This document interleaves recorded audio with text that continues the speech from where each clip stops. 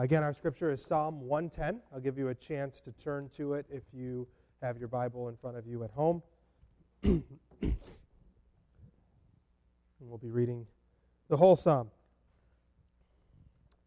The Lord says to my Lord, "Sit at my right hand until I make your enemies a footstool for your feet." The Lord will extend your mighty scepter from Zion. You will rule in the midst of your enemies. Your troops will be willing on your day of battle, arrayed in holy majesty. From the womb of the dawn, you will receive the dew of your youth. The Lord has sworn and will not change his mind. You are a priest forever, in the order of Melchizedek. The Lord is at your right hand. He will crush kings on the day of his wrath. He will judge the nations, heaping up the dead, and crushing the rulers of the whole earth. He will drink from a brook beside the way. Therefore, he will lift up his head. May God add his blessing to his holy word.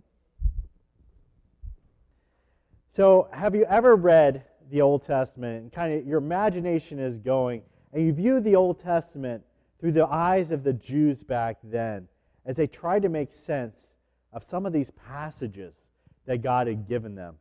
Some of these verses that they read, that they told each other, were particularly bewildering, especially those concerning the coming of the Messiah, the coming Messiah that they had met. They must have been, I thought, quite bewildered, maybe intrigued, because these verses of Moses and the Psalms and the prophets must have seemed as impossible as they were astounding. And they probably were just all sorts of confused. I mean, imagine again, you're studying the Holy Scriptures. You're opening them up. You're hundreds of years before Christ. You don't have the perspective of the New Testament at all. So you're just reading these words. You're trying to make sense of what's spoken about this person you've never met, this Messiah. And according to the Old Testament Scripture, the Messiah would be a victorious king, and yet he would be a suffering servant. He would be a prophet, but also a teacher. He would be born, but of a virgin. He would be both divine and mortal. He would be vilified by God and exalted by God. I mean, you're reading all these things, and it seems like they're contradicting. How could all of this fit into one person? It almost makes no sense. Yet we start to see this outline of a Messiah, this impossible, astounding Messiah. How do you take it? What theories and interpretations, as an Old Testament Jew, do you make of these words? I mean, what you should do is just take God at his word. That even if this seems impossible to you, somehow God will make it so. But what many of the Jews back then did, because it was so mind-blowing, is that they started to reduce the concept of the Messiah down to something more manageable, something they could wrap their heads around. And so what they eventually landed on was the idea that the Messiah would be a mighty warrior who would come in, who would conquer the world, conquer the region, and recreate Israel, reestablish Israel, and rule over that. That they could get on board with. But unfortunately, that was a gross simplification of what the Messiah was to be. And that's what we get into the problems when we get into the Gospels, and when people's expectations are coming against the reality of Jesus Christ, and there's a huge clash there. And this all makes me think, weirdly enough, of Swiss Army knives. Did you ever have a Swiss Army knife? You ever get one, maybe as a present? I got probably one of the best presents I ever got. It was when my parents gave me my first genuine Swiss Army knife. I mean, it was red, it had the little cross. That's how you knew it was high quality, right? It's not the knockoffs. It's a real Swiss Army knife. It's not just, that you knew it wasn't just a blade and a sheath. It wasn't just a pocket knife. A Swiss Army knife was better than that. Mine had this whole toolbox that fit into my pocket. It had 2 blades, a saw, I was trying to remember all these things, an awl, a nail file, tweezers, scissors, corkscrew, bottle opener, and a screwdriver.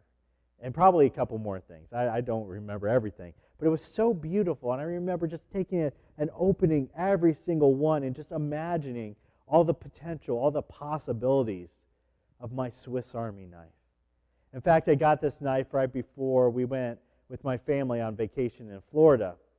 And I remember very vividly driving down there and just imagining, desperately hoping for situations where I'd be able to use my Swiss Army knife. And so I had to come up with some pretty crazy situations like, oh, Dad, you got a splinter? Here's my tweezers. You got it out. Or, are you tied to a chair in a burning building? My tiny little saw is going to get you out of there. Or, of course, it's being Florida. Alligators are a fact of life. So I'm sure that's when my corkscrew would come in very useful and make those alligators turn around and go home.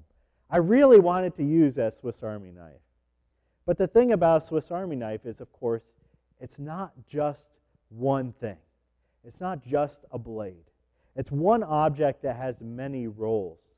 And that's what I think we need to understand when we look at the Messiah, when we look at Jesus Christ. I think this gross oversimplification of Jesus is still something we struggle with in the church today. People latch onto one idea of who Jesus is, and they ignore everything else that's in that Swiss Army knife, that's in that toolbox. He has many roles. And above all the many descriptions that we see of the Messiah in the Old Testament, is something that we call, these three roles that we call, the fancy term, your seminary term of the day, this fancy term we call the threefold office of Jesus. The threefold office. And what that is basically we're saying that Jesus has these three offices that are above and beyond any other role that he has. And those three offices are king, prophet, and priest. King, prophet, priest. That's the threefold office of Jesus. He's not just one of those things. He's all of those things. And each of those roles have a different function, yet they work together for his purpose and his mission. Now, kind of wrapping your mind around the threefold office of Jesus doesn't really come naturally to new Christians. It may be kind of a weird concept. You may be really on board with Jesus as king, but Jesus as prophet or priest might be really strange to you. We really only discover his roles by reading through the Bible, and we really only start to understand it by studying the Word, praying to the Spirit to give us that illumination and inspiration. And I think a very good place to start is right here with Psalm 110. Now, for those of you who have longer memories than I do, mine goes back about 2 weeks, and that's it. But for those of you who have really long memories, you might remember back when we were going through the book of Mark, we touched on Psalm 110. It was actually as part of the story when Jesus was in the temple, and he was arguing with the scribes about who the Messiah was. And he quoted Psalm 110 as an argument that the Messiah would be both human and divine. He would be both the son of David and the Lord over David. That might spark some memory there for you. So Jesus already pointed back. In fact, Psalm 110, as I made the statement before, is the most quoted psalm in all of the New Testament. 3 of the Gospels quote it. Peter quotes it. Paul quotes it. It's a very important psalm because it's all about the person of Jesus Christ. It is the premier messianic psalm of the Old Testament. But what I want to focus on today is how the psalmist here helps shed light on 2 of the 3 of these offices, of the threefold offices of Jesus Christ. That of Jesus as king and Jesus as priest. Psalm 110 begins with this picture of a great king, with Jesus as king, who is not just great, but he's victorious. He's gone out and he's conquered. He's gone out in battle against his enemies and he's won. And that sounds pretty good. He's going to win over everything. And when I say everything, I mean everything. 1 Corinthians 15 gives us a promise of when King Jesus will fight his final battle. And it says these words, "Then the end will come, when he hands over the kingdom of God the Father after he has destroyed all dominion, authority, and power. For he must reign until he has put all enemies under his feet." That's Psalm 110 right there too. And it says right here, the last enemy Jesus will destroy is death.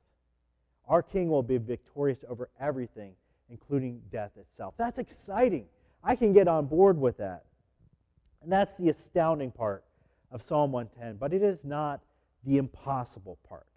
The impossible part is when we get to the verse I want to focus on today, and that's verse 4. Psalm 110, verse 4. Because here, the psalmist takes a very hard right turn into uncharted territory. Verse 4 says of the Messiah, "The Lord has sworn and will not change his mind. You are a priest forever in the order of Melchizedek." Now, this verse must have broken the minds of Old Testament Jews who are sitting there trying to make sense of what this means. Why is there a problem? You're reading it, you're like, okay, that's fine. I don't have a big problem with this verse. What's the conflict here? What the problem is, in Israel, the offices of king and priest were mutually exclusive. You could not be both. If you were king, you could not be priest. If you were priest, you could not be king. Why? Kings of Israel were forbidden from taking up the duties of a priest. We see in two instances, King Saul and King Uzziah both tried to do this. They go, well, a priest isn't, here I'm going to take up these priestly duties. And they both get chastised and punished by God because that is outside of a king's duties. And we also know that no kings could become priests because all priests came from one of the 12 tribes, and that was the tribe of Levi. And the tribe of Levi had all the priests. If you were born into that tribe, you pretty much knew what your job was going to be from the day you were born. Aaron, Moses' brother right there, you remember back in the Old Testament, he was the first Levite. He was the head of that order, and he was the first high priest over Israel. And then from then on, all of the priests we encounter in the Old Testament, Eli, Ezra, Ezekiel, even into the New Testament when we meet John the Baptist's father, Zechariah, they're all Levites. They all come from that one tribe. So the Levites had all the priests, and the other 11 tribes had the potential for bringing up kings. These were mutually exclusive. So follow me here on this. This meant it was impossible for this king, this messianic king that the Bible had been prophesying about, that Psalm 110 prophesied about, who promised to be a physical descendant of King David, of the tribe of Judah, that he'd come from the tribe of Judah. It was impossible for him to also be a priest of the tribe of Levi. It's just not going to happen. A Levi is not going to marry into Judah. That's just not going to happen. So we get this bizarre paradox. And that's why I think a lot of people in the Old Testament stumbled over this verse, did not know what to make of it. And that paradox is only resolved in the second part of verse 4 here, when God lays out this new paradigm here. He says that the priesthood of this Messiah that's to come was not going to be a Levite priest. He was not going to be a priest from the line of Aaron. Instead, he was going to be a priest in the order of Melchizedek.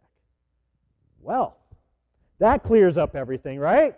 I mean, that's a name we bandy about every day. How about that Melchizedek, we say? Who doesn't talk about him? Who doesn't have a firstborn son named after Melchizedek? Okay, we don't know who Melchizedek is. He's one of the more obscure characters of the Bible. In fact, outside of Psalm 110, and mentioned in the book of Hebrews, the only time we actually see Melchizedek is all the way back in Genesis chapter 14. Genesis chapter 14 has this little account of Abraham who's traveling. He goes to ancient Jerusalem. They used to call it just Salem back then. And he encounters this king named Melchizedek. And Melchizedek was really unique in the fact that he was both a king and a priest of the one true God. So Abraham goes up to him, and he gives the priest a tithe, a tenth of everything he has, and the priest king Melchizedek blesses him in return.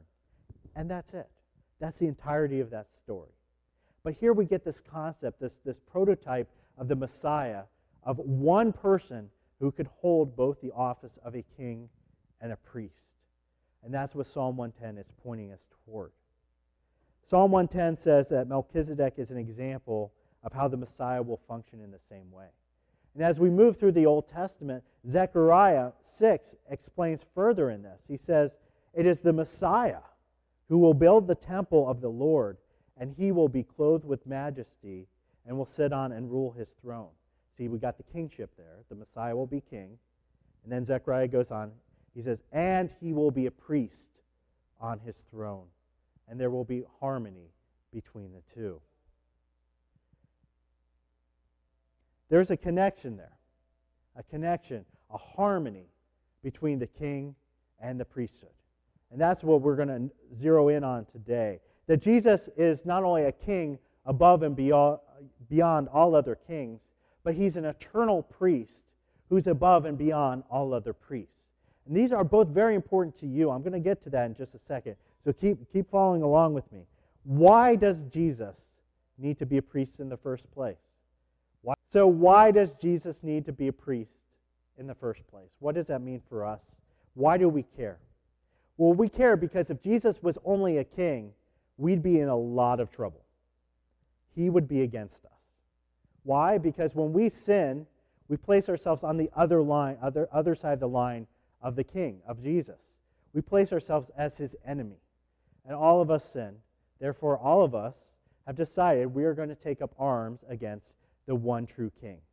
We're going to fight Jesus. We're going to be his enemy. And what does it say here in Psalm 110? The enemy, or the king, will be victorious, right? He'll put everything under his dominion. All of his enemies will be his footstool. We will be in trouble if he is just a king, because he will conquer us. We'll be his enemies, and that's a problem. What we desperately need, as we look at Jesus as king, as this Messiah as king, is we need a priest to come in and make atonement for us, to make an atoning sacrifice on our behalf so our sins will be washed away. But it can't just be any priest. See, Israel had priests. Why did they need the Messiah to be a priest? They already had priests. Well, what the Bible argues is that these priests aren't enough. They're not good enough.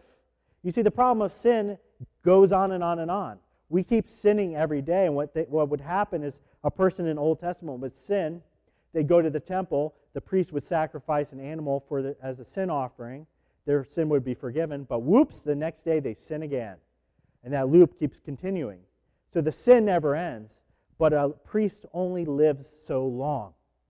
And when the priest dies, he effectively fails in his job to keep atoning for the sins of the people. This is a problem. Ezra died, Aaron died, but their job never ended. It's not ideal. It's why in the book of Hebrews, the author there is exuberant when he holds up Jesus as priest, because he says, these other priests couldn't get the job done, but this guy can. That's why I'm happy. I want to read this to you, because in Hebrews 7, these words bring such a joy to my heart. And I love them. It's just some of one of the best passages in the New Testament. And starting in verse 23, the author says this: "Now there have been many of those priests, since death prevented them from continuing in office. But because Jesus lives forever, he has a permanent priesthood forever.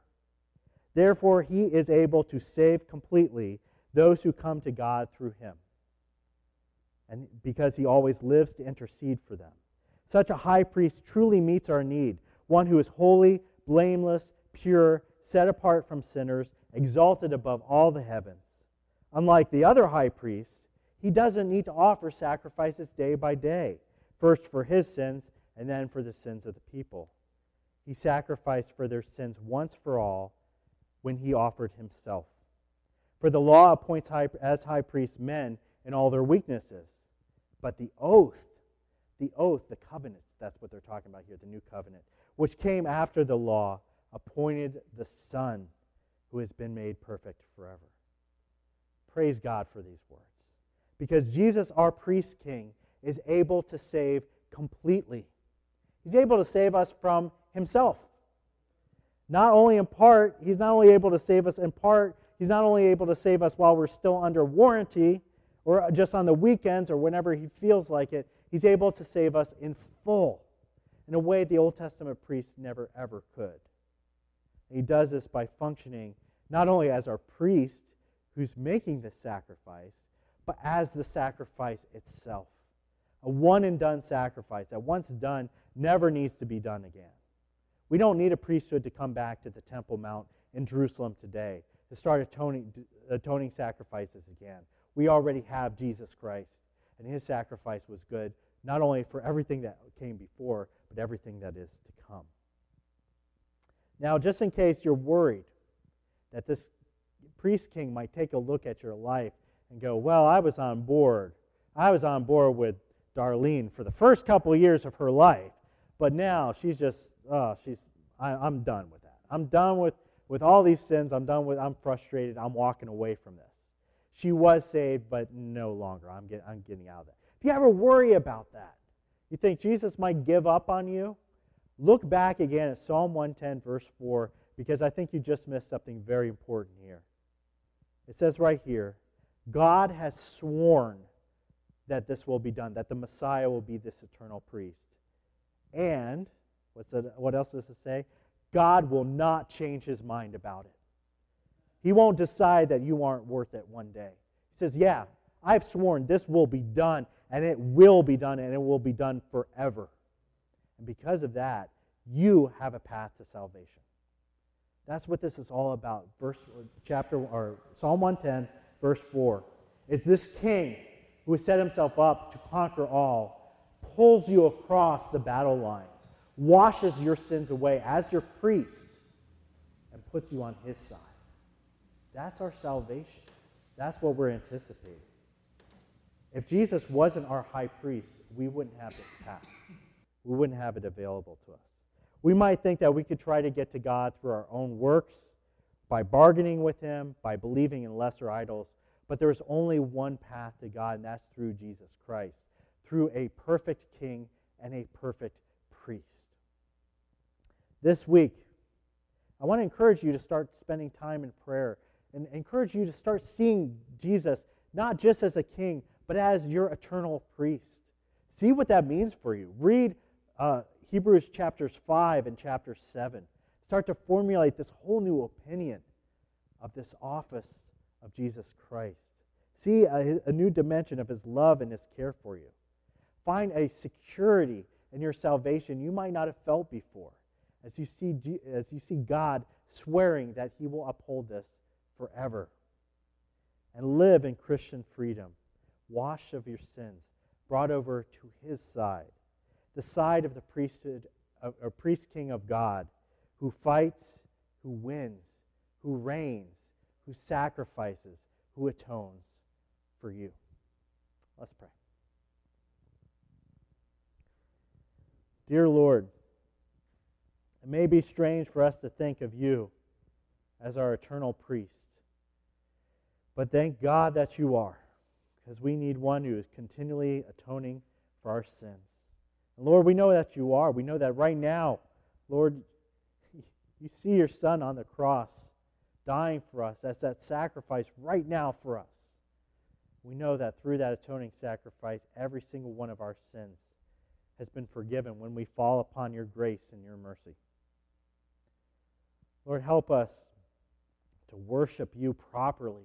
Worship you not just as a king, but as a prophet and as a priest as well. Lord, thank you for what you have done for us. Thank you that you see us as worth it, even though we might not feel that we are. Thank you for the gift of the Holy Spirit that came down to us on this wonderful, glorious day of Pentecost, that fills us with a new understanding of who you are and what you offer our lives. In your name, amen. I feel like we have people in leadership in our lives, whether that's political office, whether that's a youth director or a pastor, and we hold them to high standards, maybe as we should, and we expect and hope that they would personify perfection or as close to it as they can.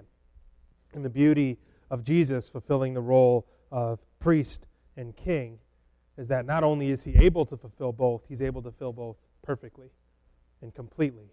And whether we realize it or not, that's what we're looking for. Whether we realize it or not, that's what we're seeking out.